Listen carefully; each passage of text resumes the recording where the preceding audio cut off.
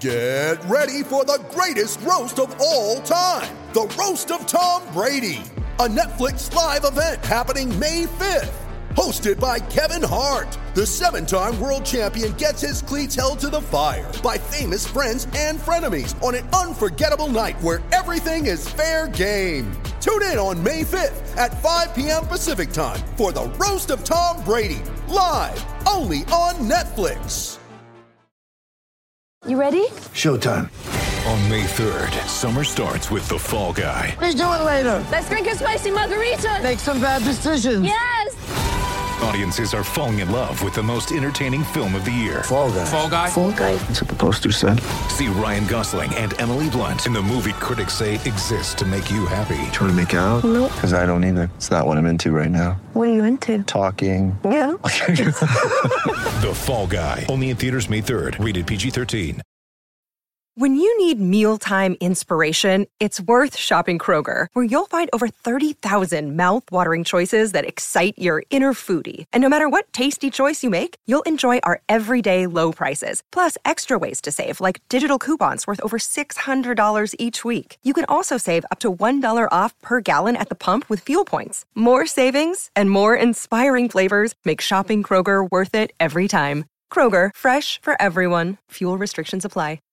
Hi everybody, Russ from My Hammers 11. I hope you're all safe and well. If you're new to the channel, please consider subscribing, hitting that bell notification so you're made aware of any time I put new content on. We have videos going up daily, but sometimes, you know, you're lucky buggers if I'm in a good mood, particularly if West Ham have just beaten Chelsea.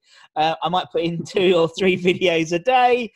So you want to make sure you don't miss any stories, any memories, any sort of experiences from fans and ex-players. Everything's brilliant, so make sure you hit that bell icon. You can see who we've got today. I'm pretty excited. I'm pretty stoked. He's been chatting about West Ham all day, so you know you can just carry on today. He played over. You know, he made over 160 appearances for the club. You know, across a long time. You know, we'll go through that and talk about his career. But it's Anton Ferdinand. How you doing, man? How's things? Good, thank you. I'm really good, thank you. Thanks for having me. So it's a pleasure to be on your show. Oh, thank you. And it's an absolute pleasure to have you on. It's really, really nice. I know everyone says it, but how's lockdown treating you? How is it treating you? Yeah, it's been hard. I'm not going to lie. It's been hard. It's been mentally hard, obviously, when you're not used to, when you're at your comfort zone, not doing the norm. Everyone likes the norm in life. You know, everyone likes routine, and it ain't been that. It's been hard, but I found it better when I've found a routine and kept to it, you know. But just like everyone else, you get on with it and you do what you got to do. Yeah, you do. And I follow you Insta, so you've been working out. So that's yeah. Like I said, I need to do something. Yeah, I know it's bad, isn't it? But you know, football's back, and you know, we're all West Ham fans have got an extra skip in their step today after yesterday's game, which was pretty awesome. You know, obviously a sad thing because obviously that's one of those games that people will be talking about for a long time. But there was no fans there. I was there, but apart from that, it was you know, it must have been weird for the players because it was such an emotional game and there was no one there. Weird, wasn't it? It's just weird, but it needs must. Yeah, it is. It's like, you know, like the London derby, especially at home. When I was Upton Park, when I played, it was Upton Park. You know, they're the games you didn't even need to worry about. You didn't even think about getting up for them games. It was automatic. It came to you. You know, it must be even harder. It must be hard now without no fans, having to try and get up for a game. Yeah. You know, but say this is typical West Ham. You know, it was like this when I was playing in the team. It was like the games that you expect us not to win, we'll win them. Yeah. And then there'll be, especially in a relegation battle, in a game that we should win, we don't. You know, like in my day, when I was playing, it was saying my day like I'm old, but in my team, it was so we went away to Charlton where we should really win the game and we got beat 4-0. Yeah, but then we go to Man United last game of the season and beat them 1-0. Like that's just West Ham. We do things the hard way. We do things the hard way, but hopefully, I'm hoping we just do the things that we don't do it the hard way. We win the next couple of games, and then we'll be all right by the time we don't have to go to Man United again and win again away. That's what I'm worried about. But you're right, it's the West Ham way. So I mean, you know, from you, Anton, you know, and actually, when I interview ex-players, I always say, why West Ham? But you were West Ham from the age of 9, weren't you, really, when you signed? Yeah. Why was I know it's a silly question, but why was West Ham your club? Why is it your club? Just everything about it. The family feel to it. You know, like obviously Rio was 14 when he signed. I was 9. And a guy by the name of Dave Goodwin, who was a scout for West Ham over in the southeast London area. He was our district manager, and he took us both. And I used to go to the Centre of Excellence. So when I was young, it was called the Centre of Excellence, not the Academy. Yeah. But they had Centre of Excellence centres all over London. So they had one in South London, one in East London, one in West London, one in North London. And I went to the one in South London, which was in Beckenham. There was me, Kieran Richardson, and Ben Watson. All 3 of us went to that one. And then me and Kieran got fast-tracked to Chadwell Heath. We did. And me and Kieran, when we were like 11, when we were like 12, we were playing under 14s, me and Kieran, because that's when you started playing. That's when you actually started to wear a shirt. Was like when you was under 14s. And me and him got fast-tracked there, and we started playing games and stuff. And it was just, I don't know, just like you hear people say about West Ham as a club. Once you play for them, even when you come as a grown-up, you come to the club, it does something to you, and it grips you, and it makes you. It just makes you fall in love with the club. And I had that at the age of 9. Yeah. You know, I grew up in South London. West Ham wasn't my local team. No. Millwall was my local team. Not that I've ever supported them. Yeah. You know, but everyone on my estate supported Liverpool. Yeah. You know, but I always loved Paul Ince as a kid. You know, and I knew he played for West Ham. And one of my mum's close friends, her name's Pat. She worked in my primary school. She's always supported West Ham because of Clyde Best. Yeah. You know, so she used to always talk about West Ham herself. We call her Auntie Pat now. But yeah, Pat, that's where it come. And I started playing for them. Rio started playing for them. And the club just grips you. There's something about the club that just grips you. And then obviously Rio got into the first team, and I started travelling everywhere, watching him play up and down the country. So I was sitting in the stand with the fans. Yeah. And when you sit in the stand with the fans, there's an even bigger hold on you. Because there's something about sitting in the stand, especially away games with West Ham fans. It's unexplainable. I know what you mean. Yeah, I know what you mean. It's you're right, and it's weird. Yeah, you're totally right. I mean, some people I speak to, some of the fans, they go, right, so why West Ham? They go, do you know what? I don't know, but I'm just like, I'm just a West Ham fan. And you're right. It's part of that, and that's what comes through the whole thing of this sort of channel. Is like we've interviewed. I mean, it's only been live for like 6 weeks. We've almost done 100 interviews already, and all the fans and all the players. It's all about this spirit, this community. You know, it's this club, and it's. I don't know if we're biased or not, but it doesn't seem to have that sort of grip on other clubs. You know what I mean? I mean, I think it's probably is, but we're sort of in this bubble, this West Ham bubble. But I can totally see. You just got to look at it like this. Carlos Tevez played for West Ham. He played for Manchester United. He won the Champions League with Manchester United, but he talks more about West Ham. Yeah.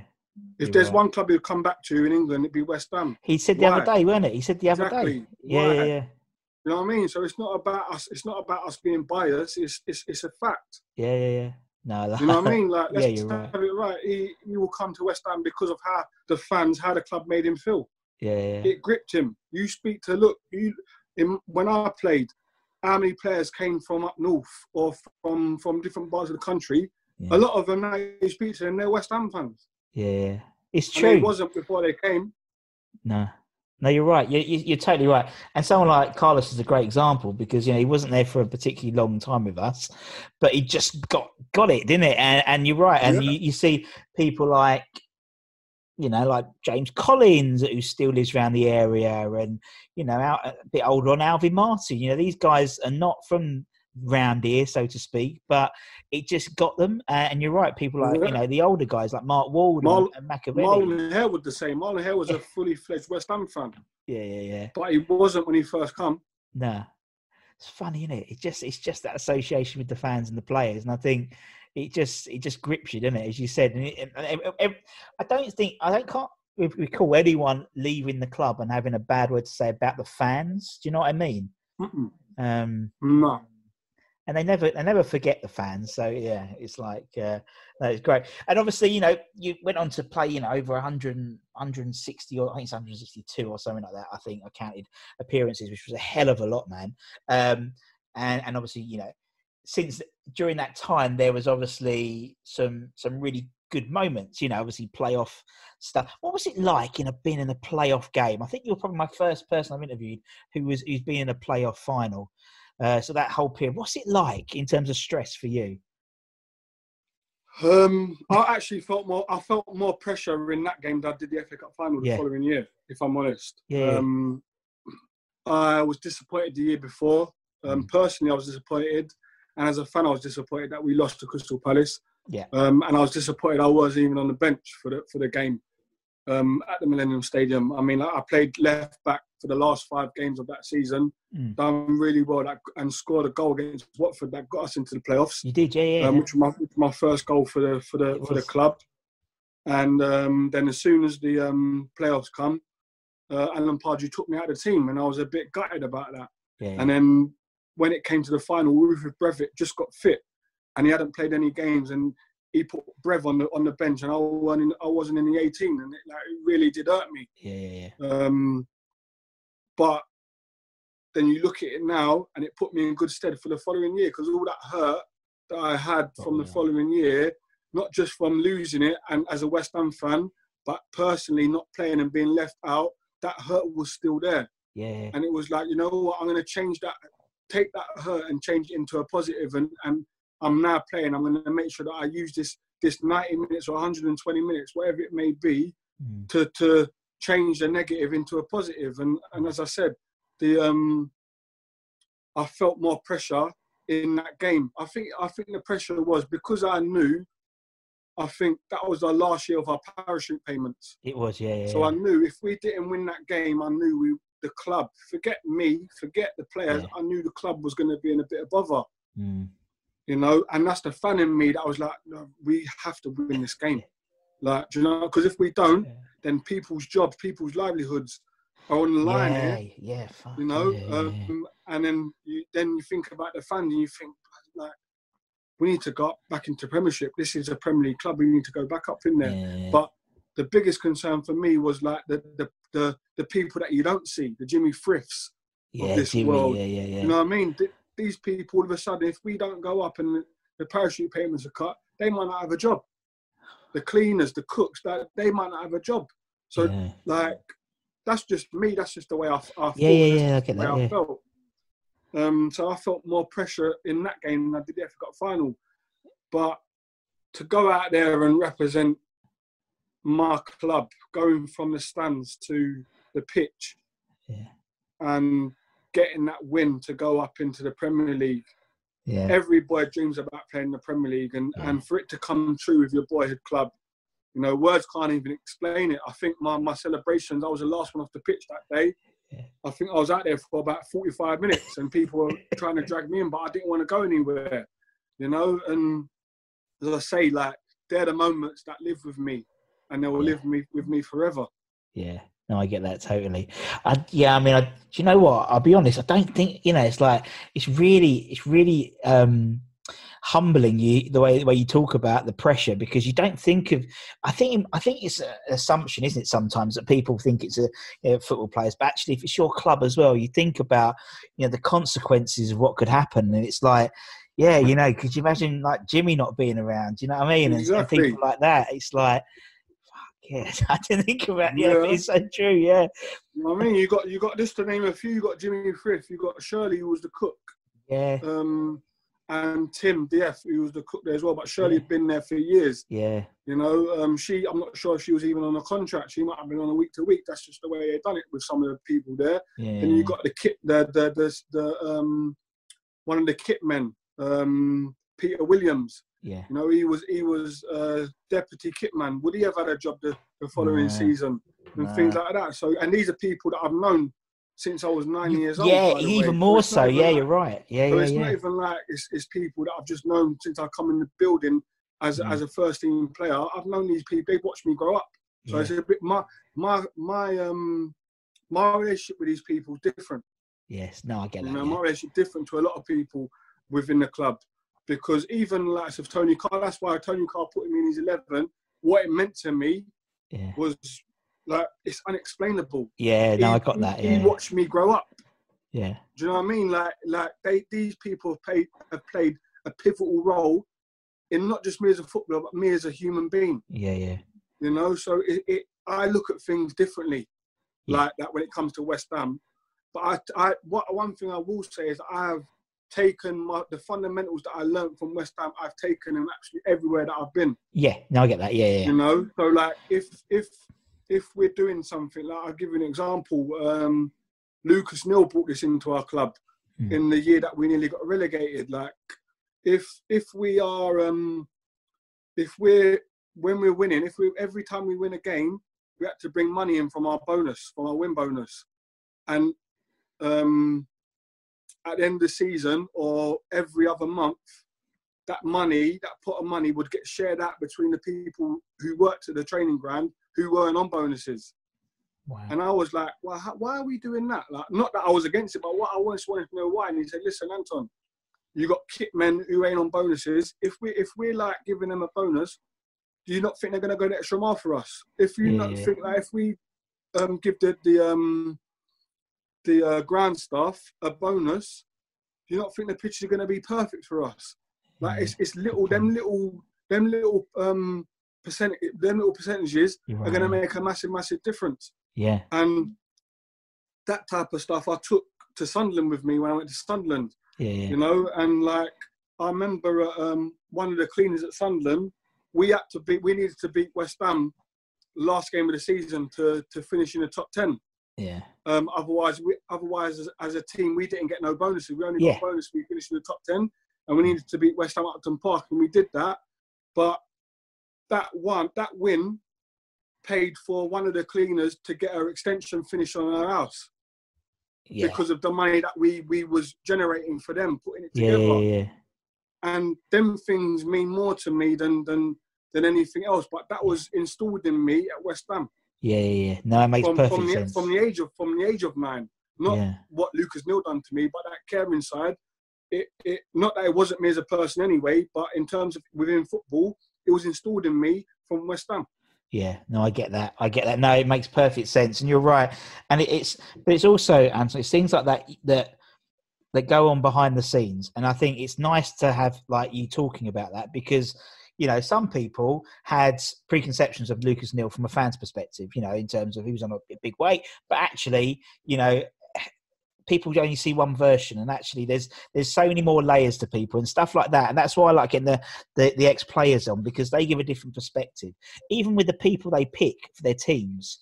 You know, a classic example is Peter Butler. So Peter Butler's a player what hasn't been in any fans' 11, but... All the players I've interviewed that played with him. Yeah, Butts is a great guy, and he's got a great. I interviewed him recently. He's got a crazy life. He's living in Liberia. He lives in a house owned by George Weah. He's got a mental life. He's brilliant. His interview was incredible because the amount of work he did when he was the Botswana manager and the Liberia manager, it's incredible, the story. You know, we moan about things and he's like he's doing these performance camps in prisons and stuff like that. So it's mental. But every player, like, who did we have on? We had like Martin Allen, we had Jonah, all put Butts in. And again, because they saw a different side of him. They knew what a great player he was when he obviously came from Southend and stuff like that. And it's true with everything else, understanding more about, you know, what goes on behind the scenes. Because I don't think anyone really knows that type of thing. It's like, you know, I've never had the opportunity to ask someone like yourself, what's it like to play in a playoff final? Now, clearly, it's an extremely stressful time compared to, especially for a West Ham fan. And obviously that fed through to the rest of the team. Because obviously, if you've got that sort of anxiety as a fan, and it's a bit like now with Mark Noble, and sort of trying to impart some of that West Hamness into the rest of the team who might not necessarily be West Ham fans. Yeah. And I see that definitely. I mean, the year before that Crystal Palace one was horrible. I mean, I still do a little bit of DJing, like, for my family and friends. If anyone asks me to play Glad All Over, I still don't play it. Because it's still, I just have these visions of about 40,000 yellow shirts bobbing to Glad All Over, and I still get nightmares of it. But yeah. Yeah. But that's the thing, and that's the great thing about this. Now, what we try and do is we try and do this Hammers 11, and Anton. So basically, the idea is we pick 11 people, 11 players, and the fans will be obviously players that they've seen play live during that time, and players tends to be little people to play with. I think what's cool is if you could do like a hybrid, because you're a fan and you've been a player, so doing like a combo sounds quite cool.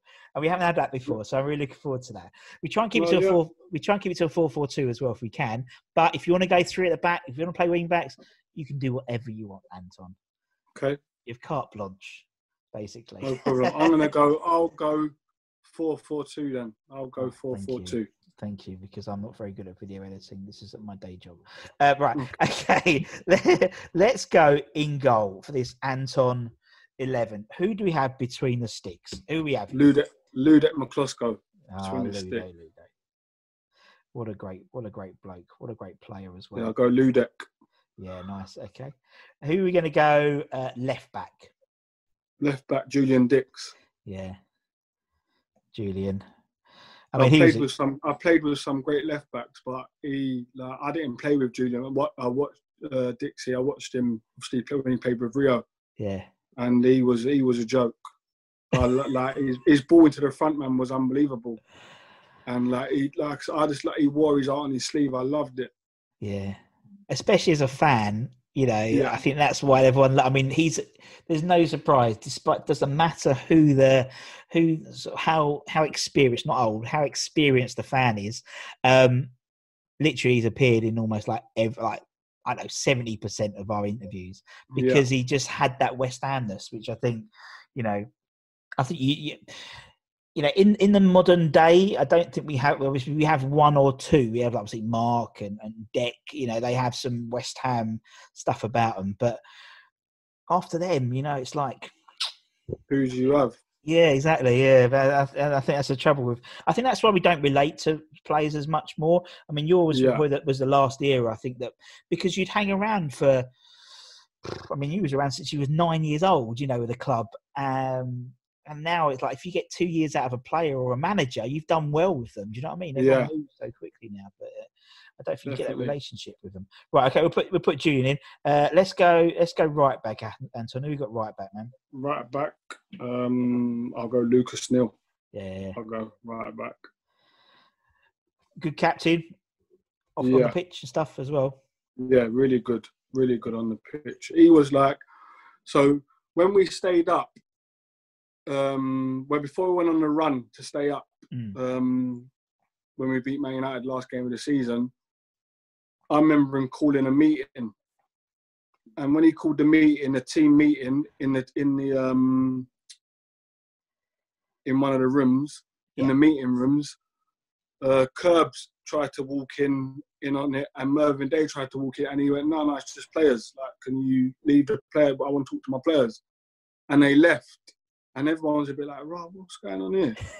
And he was just like, listen, lads, we know what we need to do to get out of this situation, right? The gaffer's going to give us tactics, the gaffer's going to give us formations and all that stuff, but we know hard work is what's going to get us out of this. And if you're not willing to work hard for this team and for this club, then there's the door. And I suggest you walk out of it. Or if you don't want to walk out in front of the lads now, you come and tell me, and I'll tell the gaffer to tell you to pee off. And that was a start. And then we went on a mad run. Went on a mad run, yeah, he did. Wow. God, I'd be so shit scared because it's obviously that Australian intenseness as well. Oh God! All right, I'll put Lucas Neal in. Let's go centre halves. Who are we having centre half then, Anton? Definitely. Obviously, my brother. Definitely. Yeah, I read somewhere about obviously because and I think we're right. In 2000, was it January 2006? You won Premier League Player of the Month, didn't you? Was it 2006? Was that? And that's the only time that two brothers have won that award. I think that was amazing. And for you, obviously, that was what was that as an achievement? Winning Premier League. I mean, I don't think there's been many West Ham Premier League winners of the month. You know, what was it like to? No, it was unbelievable. Obviously, a great achievement personally. And when you look at it, I think there's only 13 centre backs who have won it in total since the Premier League started. And it's a good quiz question, by the way, because not many people, no one will get me. No one will think about me to get off getting it. And there's a couple of others like Gareth Southgate. You won't think about him either. You won't think about. There's other people but there's people that haven't won it who you think would have won it. Yeah. You know, so I think there's only 13 or 14 centre backs who have actually won it, and to be in that list is great. It's a great achievement. It's an honour. Oh, it's incredible. And how's that happen? Does your agent get a call from the Premier League, or does the club get a call and say you've won it? The club. Yeah. The club told me I'd won it, and like at the time, I think because I found out about it just before one of the games, so I weren't really. I was just like, okay, I've won Player of the Month. Like, it weren't really anything. It's only when like afterwards, like a few days after, you know what I mean? Then you see in the papers like I'm holding the Player of the Month, and it's like, wow, this is unbelievable. And then when you research into it, it becomes even bigger for you. Yeah. But it was just like it was nice that, and like I said, like, listen, anything that I've done with West Ham, whether it will be a personal achievement or an achievement with a club, the fact that I was wearing the West Ham shirt at the time when I won it means it even more to me because, like I said, I've gone from the stand to the pitch, and I know to win that award, I must be giving the fans something that I get. I would have wanted as a fan watching. Yeah. You know, so like anything like that, it's just a massive thing for me. Yeah, no, I get it. And if it was like, I don't know, 12 years later, you'd have got yourself a FIFA card, wouldn't you? And you'd have, because that's all the Premier League players of the FIFA. Mental when you think about it, 13 players have won, centre backs has won it. Absolutely crazy. Right, okay, we'll put Rio in. Who's going to partner your brother then? You going to put yourself in? Nah, I can't put myself in the team. Of course you can. I can't. It would be a good team with me and Rio at the back, I tell you. It'd be telepathic.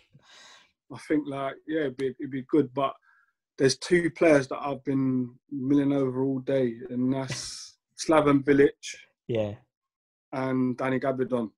Oh, they're the two that I'd partner Rio with. Slaven was unbelievable for Rio when he come into the team. Any West Ham fan who watched Rio come into the team would know that Slaven helped him a great deal. Definitely. Along with Dixie and along with Alvin Martin. Helped him a great deal. But then I look at Gabs, and I played with Gabs, and Gabs was probably one of the most underrated players I played with. Totally. People don't realise how good he was. You know, he wasn't big, but he hardly lost a header. Yeah. He was good with the ball at his feet. He was quick. So I think I'm going to have to go with Gabs because for me, like, I never had to worry about him. Nah. You know, I always knew he was going to do what he had to do. I never had to worry about him. If someone tried to run him in a channel, I didn't have to worry about him. Yeah. He was quick enough to deal with it himself. Yeah. Which allowed me to concentrate on my game more. You know, so I'd have to go with Gabs. Yeah. And when you're bringing forming a new centre back partnership, it's the same as a strike partner. I've asked TC the same thing. How do you sort of get that partnership together? Do you have to hang out a lot and become mates, or is it just how does it work, man? No, we became mates. Yeah, we did become mates. But it just happened in training and in games. Like, the more we played together, the more we just became a good partnership. Yeah. I mean, I was quite vocal. I was always very loud and very vocal on the pitch. Yeah. And in the dressing room where he was quiet. You know, he spoke on the pitch, but he wasn't commanding vocally. But he said enough. But he led by example with what he done. Yeah. You know, on the pitch. we just had that perfect balance. And as I say, he didn't have to worry about me, so he could concentrate on his game, and I didn't have to worry about him, so I could concentrate on my game. But also, if we did need each other, we was always there. Yeah. You know, so we had a really, really good balance. Yeah. No, when I remember you talk about the dressing room, I remember chatting to I interviewed Luke Chadwick the other week, and Chadders was saying how, like, you know, it was quite fun. He had a good mix that year, that 04-05 season. There was a good mix. Yeah. He was obviously, Chad was only there for like really one season, really. He's funny. By the way, one of the funniest fellas in football. He was proper. He's such a nice guy, isn't he? He's lovely. He's so shy, right? Yeah. Until you get a beer in him. When you get a beer in him, he's a different animal. It's funny. He's a good man. Honestly, we had a great time. We must have chatted for about. We had the interview, but must have chatted for half an hour before and half an hour afterwards. And he was so like laid back, and he was so honest. He's like, look, I know I wasn't the best player. I got dropped and I got injured, but I love my time at West Ham. And it's like, it was a lovely, really nice interview. Lovely guy. Really put you at rest. You know, some players, even fans, you know, you always like feel like you're really trying with them. But he was like, whatever, Russ. I know I'm not good looking. I'm not this. Look, come on, Chad. Come on.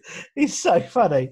Right. We'll go midfield. Let's go left midfield then, Anton. Who have we got left midfield, man? Joe Cole. Joey Cole. Joe Cole. What a player. I spoke with him today on the show that I was doing earlier with Coley, Inside Irons. Yeah. And I was just saying, like, there's one, when I first started training with the first team, like, I remember one of my first training sessions, it might have been my first training session, we done like a little pig in the middle, but we was in groups. And I went in Coley's group, in Joe Cole's group, and he opened my eyes, man, seriously. We're doing 5v2s, and he opened my eyes, like, we was playing. I was nervous in it, and I was like terrible. I kept giving the ball away, so I had to keep going in the middle. And I lost count of how many times I went in the middle. But afterwards, we was walking to another area of the pitch, of the training pitch, to do something else. And the pride he had that he never went in. Like, he was going, Anton, did you see me? I never, not in a boasty way, but he was just letting me know the levels, the standards that you need to be in the first team. Like, Anton, did you see, how many times did I go? And I didn't go in once. And I was thinking, Joe Cole's chatting to me about this. Like, he don't need to say nothing to me, but he is. Nah. Yeah. You know what I mean? It's like, he's chatting. How many times did you go in, Anton? You've got to do better than that. I didn't go in once. You got to get to that level. Like, and I was like, wow, Joe Cole is chatting to me like this. He's he's giving me advice. This is unbelievable. Do you know what I mean? Yeah. And he hit the nail on the head. It was just the way that we were brought up. When I became a first team regular, any youngster that was coming in, I made sure they were welcome. I made sure they were focused. I was the first one to chat to them. You know what I mean? So, like, it was just the way that it was brought up, and it was fantastic. Yeah. And same for Joe. Joe came in, you know, he came in with sort of, you know, the Hartson era, and he must have had that from them as well. And so it's like, you know, I can see it how it happens now. You got like, it's been sort of a circle of life type thing. You had, obviously, Scott Parker was playing, but you had Nobes, and it was almost like he was the understudy to Parker, and now Deck is the understudy to Nobes, and, you know, hopefully Deck will continue to be the understudy to someone else in a few years' time. But, you know, it's definitely how it works. And, I mean, you know, it must have been, watching Joe every day on the training field must have been, like, you know, incredible. Oh, it's frightening. It was, you just didn't want to be up against him. No, I could totally imagine. Because you knew he could do something outrageous, and you'd be all over the shop. Yeah. No, you know, but I say, like, he was fantastic to watch and to train with. Yeah, no, and a lovely guy as well. Right, we'll put Joey in. Let's go the other side then. Let's go right midfield. Who do you have right midfield then, Anton? I was going to go with Trevor Sinclair, but Yossi Benayoun has to go in. Benayoun, telling you, we talk about flair players. He was a flair player, by the way, but he was a flair player that loved the 50-50 challenge. There's not many of them about. Nah.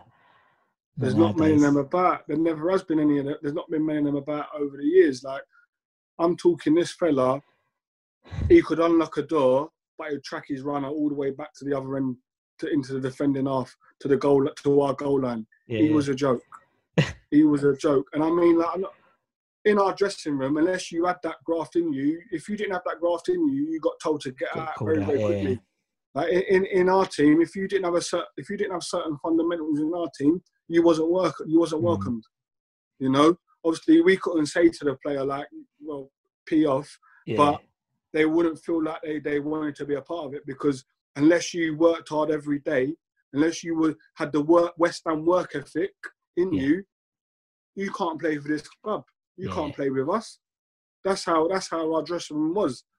But he came in as a flair player who was unreal, but we didn't have to say to him like, you need to graft. He automatically done it. Just did it. Yeah. And it wasn't it wasn't like the, you know, he was quite a svelte guy, wasn't he? He wasn't like particularly built. It was quite skinny. No, but he liked putting it about. But he had a big heart. That's the thing. He had a big heart, and he understood. I think the club that he was at in Israel, the passion that they had over there, I think that was just installed in him. So that served him well for when he came to West Ham. He understood the culture very quickly, spoke good English straight away, but understood the culture very quickly, and embraced it. Embraced the fans, knew what they wanted from him as a player was to work hard first and foremost, and that's what he done. Yeah. No, totally. Yeah, no, good shout.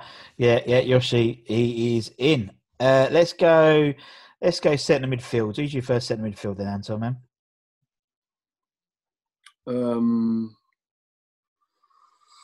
Hayden Mullins. Yes. Big Hayden. Cash. He was the most important player in our starting 11, the most important player he was. Yeah. Hands down. If we didn't have him, we wouldn't have been the same team that we wouldn't have been the team that we was, in terms of knowing like the excitement. Yeah. Like we had no fear playing against teams, especially up to Park. We were fearless, especially that first year in the Premier League. We were fearless at home, but he allowed us to be like that because of the way that he played. It was people watching wouldn't understand it. They wouldn't see that side of it, because as fans, naturally we look for flair, we look for that type of stuff, look for skills, Ole and all that. But he done things that weren't good on the eye, but for a player who played with him, the appreciation was massive. You know, it's a bit like Jordan Henderson now. Jordan Henderson, he's getting the plaudits now because he's won a league.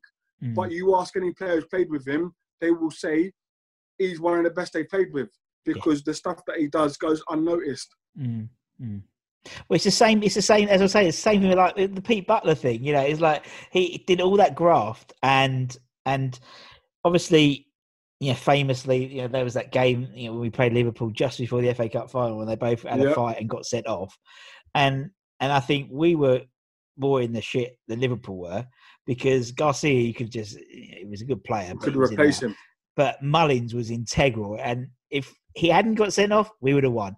I am so sure of that. Yeah, because you're right. He was one of those players who, from the manager's perspective, would have been first on the team sheet. Not necessarily from the fans' perspective, but again, because it was all unnoticed. And again, same thing. Mullins has come up. The only time, I mean, Chadder's put him in. And yeah, I mean, Mullins never came in until I interviewed Chadder's. And then obviously, I'm starting to tweet that out, and people go, "Oh yeah, I forgot about Hayden Mullins." And then, you know, he's starting to appear in more and more. But yeah, no, Mullins, he was a good player, great player, and a good guy as well. Right, okay, who's Mullins going to partner in the midfield then, Anton? Who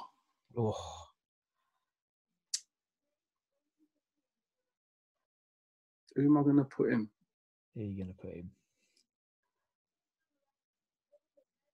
Actually, can I change it? Sorry to be like awkward. Can I put Joey Cole in midfield with him? Yeah, of course you can. Put Yossi on the left. Yeah. And put Trevor Sinclair on the right. Yeah, of course you can. That's of course you can. Yeah, we'll put Sinks in. Yeah, no worries, man. So yeah, put Trevor on the right. Yeah. Yeah, and listen, Trevor Sinclair, man, he was like obviously watching him play and then training with him. I never got to play a match with him, but I trained with him.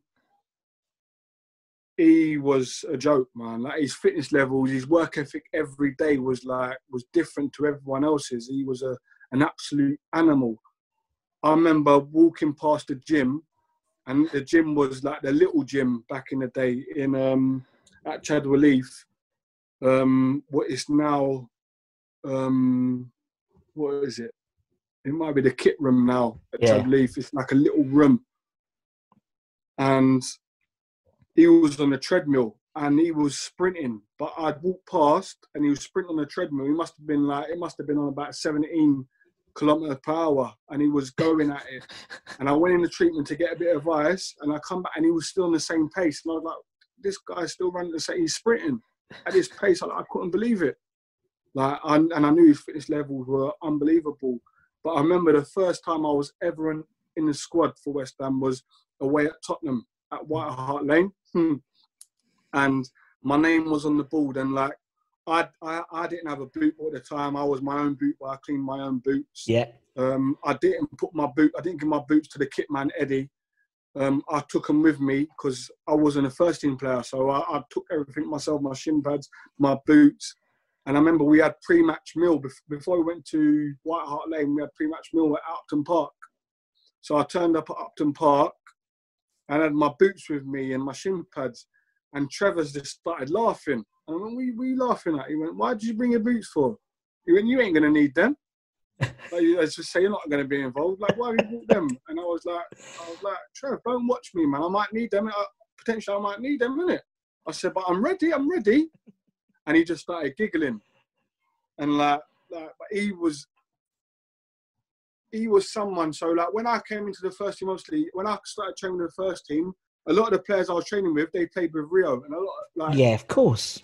You know, a lot of them have played with Rio and watched Rio grow up and watched Rio leave for £18 million to Leeds. So a lot of them judged me before I'd even stepped into the first team because they knew I was on my way there. But a lot of them probably judged me before I got there. But he's someone who always spoke to me and said, listen, you're your own man. Yeah. You know what I mean? Like, what Rio done is Rio. It's your time now. You do what you need to do.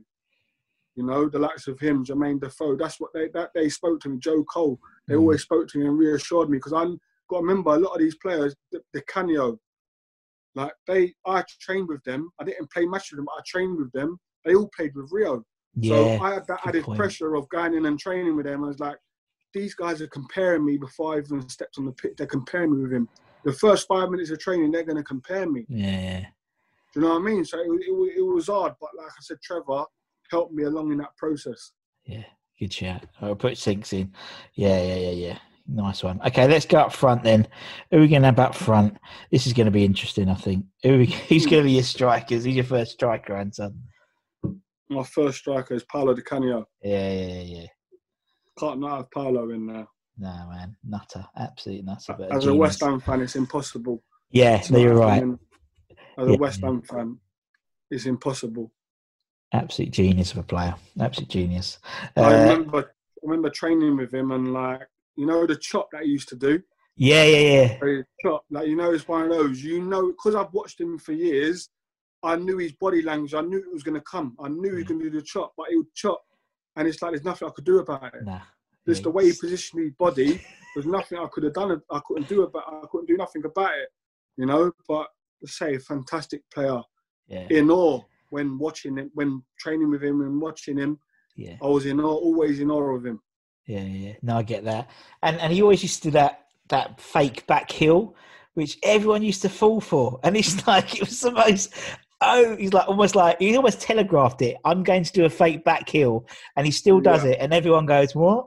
You know, he was an incredible player. And you know, obviously as a fan, you know, for me, obviously someone like Payet was probably technically the best player I've seen, but Paolo was the best player because you've got the technicality and the passion, the entertainment as well. You know, football is, you know, it's a sport, but for the fans, they want to be entertained.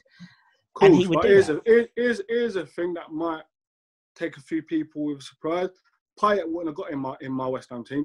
Nah. In the team that I played in, No. I don't think he would have got into my team. Should he be kicked out because he wasn't putting it in? Probably that. But even I don't think he gets in our team. We got Yossi Benayoun on the right and Matty Everett on the left. I don't think he gets in.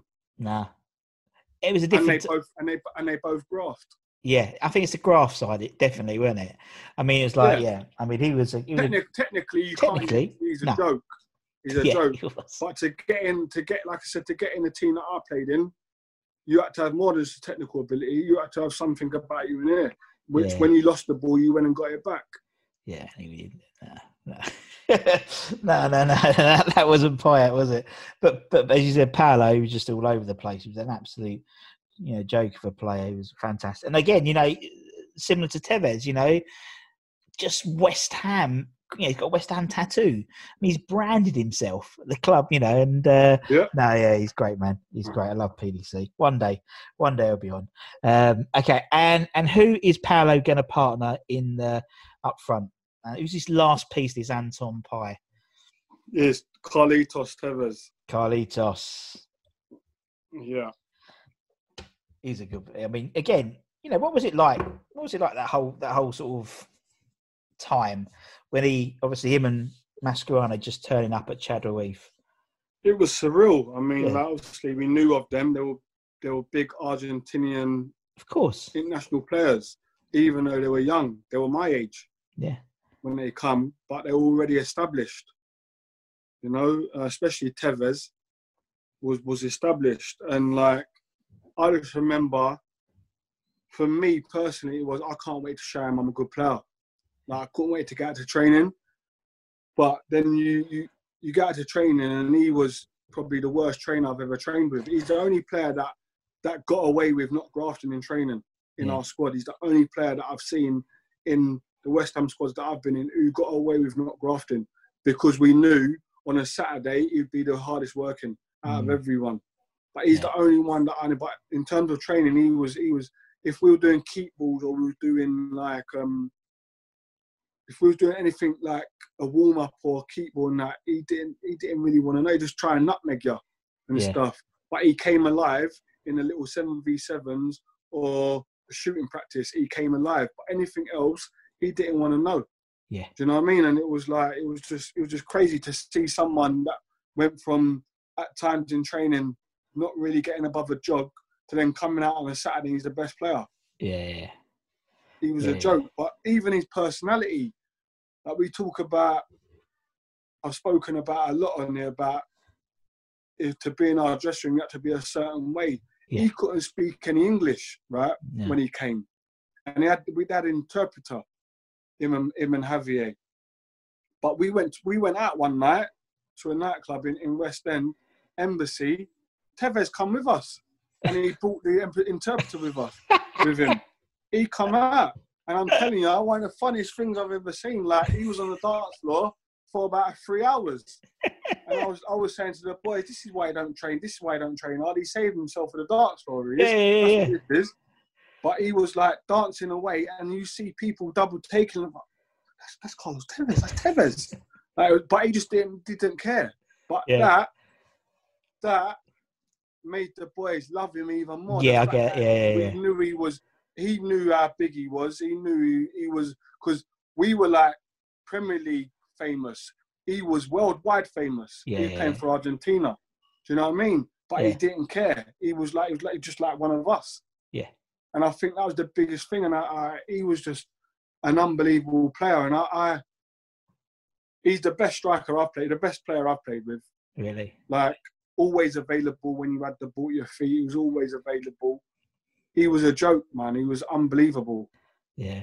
No, he was an incredible player. And obviously, he famously brought in the cross diet. No one did it. No, someone used it in the 70s, and he did it playing for Man United, and then it just went like that again. I mean, absolutely brilliant. No, he was a great player, and it must have been. I mean, it's probably the same as us. You're on. I don't know, it was on BBC website at work, and then your little ticker, West Ham aside, Carlos Tevez and Javier Mascherano. You went like, what? Yeah, it was mad. It's mad. It was crazy. It was crazy, and I must say though, if I wasn't doing a half fan, half player team, Mark Noble would have been in my team, by the way. Of course, yeah.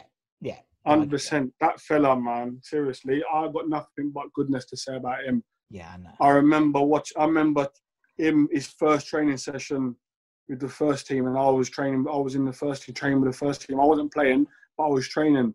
Yeah. And I think he must have been at about 14 or 15, and he come and trained with us with the first team. And we was inside, and we done an indoor game. I think it was 11 indoors at Chapel Leaf. And he was playing with Steve. We had Steve Lomas on our team and stuff, who was a senior player at the time. And I remember him saying to Lomi, give me the ball. Give me the ball. He was demanding the ball off senior pros. And I'm not sure, I can't speak for Lomi, but I'm sure man Lomi would have been looking at him thinking, you cheeky so-and-so. Of course. You're 15 years old. So, but then he would give him the ball, but fire it into him, hoping he'd probably give it away. So he could say, you asked for the ball and you're giving the bloody ball away. But Nobes never give the ball. Nobes don't give the ball away. He always keeps it. Yeah. Do you know what I mean? So it's and I remember wow, this boy's 14, 15 years old, and he is demanding the ball for these fellas. And I use that in the work that I'm doing at the moment in terms of mentoring players. Yeah. At my agency, Neuro Global Sports Management, I use that story a lot. When players are going into first team sessions, I use Mark Noble's story, the way that he was when he came to the first training session with us. I use that a lot because that's the only way you gain respect off of your senior pros. Is not to be rude. You can't be rude, but you can back your ability and demand the ball for them 100%. Yeah. And I think they respected the fact that he was doing that even at 14, 15 years of age. Mm. No, definitely. But he's gone on to he's come up to 500 mental appearances for the club. Yeah. He's club captain. He's like, listen, I've got nothing but admiration for the man. Yeah. I was about to say for the boy. I say boy because I've known him since he was a kid. Yeah.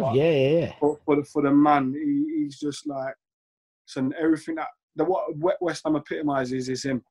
Exactly. I mean, I'm very fortunate. I'm one of the 300 who can go into the game, and so I sit right at the top of the box, in the white box by the press, and Mark obviously was in the squad yesterday, and he sat just by where the disabled guys are, just between the press box and the pitch, and I think it was him, and I think David Martin was 2 meters away from him, and when that third goal went in, you saw, and I could just see the back of him.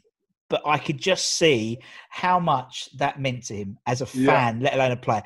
If he could have punched a hole in that wall, he was going absolutely mental. And it was like, obviously, no one saw it, but I saw it, and again, I just went, the man's a legend. And knowing him, first and foremost, he won't want the club to go down because he loves the club. Yeah, but secondary to that, he wouldn't want to be the captain of a West Ham team that got relegated. He wouldn't want that. As a West Ham man that he is, he doesn't want that on his CV that he was a West Ham captain that got relegated. No. And he don't deserve that. No. For what he's done for this football club over the years, he don't deserve it. No. Well, hopefully yesterday is going to start again. West Ham. We have been lucky. You look at the teams around us. I think only since the restart, I think there's only one game which has gone against us, which was Brighton beating Arsenal. Every other one has, been a draw or a loss for everyone around us. So we've finally taken advantage of that. And Newcastle hammering Bournemouth as well. You look at the next 6 games, next 2 fixtures for everyone. We've got 2 very winnable games, touch wood, and Villa got Liverpool and someone else, and this is where we got to show character. Yeah, definitely. We got to show character now. Like this, like it's that Chelsea game's easy because even though we know we're not favourites to win that game. Now we beat Chelsea. We're going into a Burnley game. We're now favourites to win that game because we beat Chelsea. Yeah. So it's different, but we're favourites. But we have to win for us. We need 3 points. The club needs 3 points. Yeah. So there's a difference. And I just hope that, I just hope that the momentum with us after that win, everyone's lifted, everyone's energized, because when you win a game, you don't feel tired. Nah. That's the hardest thing. When you're losing, you feel tired. You feel tired quicker. You feel your energy sapped. Yeah. Whereas when you're winning or you win games, you can run on empty, but still run through a brick wall. Totally. I mean, that last the season, the playoff season. I mean, the last 10 games we lost one. We came out of seventh, and momentum. And it's true. It's all about momentum now. The teams that are going to put 2 or 3 wins together on the bounce are the ones that are staying up. And that's the case. And we'll see. As long as Andy Carroll doesn't haunt us and score against us when we play Newcastle, which I don't think. I mean, AC's a lovely guy, but we'll see. Anton, man, it's been absolutely amazing talking to you. It's been really nice. Thank you so much. I really appreciate your time. It's been a long day talking about West Ham all day. Especially with Scully. Fucking hell, I know. I can speak about West Ham for hours. Oh, good man. I know. But with Scully and Colton and Joe and all that, sometimes. Anyway, it's been a pleasure. Thank you. And obviously, everyone who's watching will appreciate everything you said, because it's really, everything you've come is really, really heartfelt. So thank you so much, Anton. Obviously, thank you for everyone watching as well. Like, share, subscribe. Obviously, all the support for the channel. Really appreciate all the messages and stuff. It's really going. Can't believe we're almost hitting 1,000 subscribers in 6 weeks. It's absolutely mental. But thank you so much. And for me and Anton, take care, everybody. We'll see you all very, very soon. Take care, everyone. Bye-bye. See you later. Sports Social Podcast Network. With Lucky Land Slots, you can get lucky just about anywhere. Dearly beloved, we are gathered here today to... Has anyone seen the bride and groom? Sorry, we're here. We were getting lucky in the limo and we lost track of time. No, Lucky Land Casino, with cash prizes that add up quicker than a guest registry. In that case, I pronounce you lucky. Play for free at LuckyLandSlots.com. Daily bonuses are waiting. No purchase necessary. Void where prohibited by law. 18+. Terms and conditions apply. See website for details.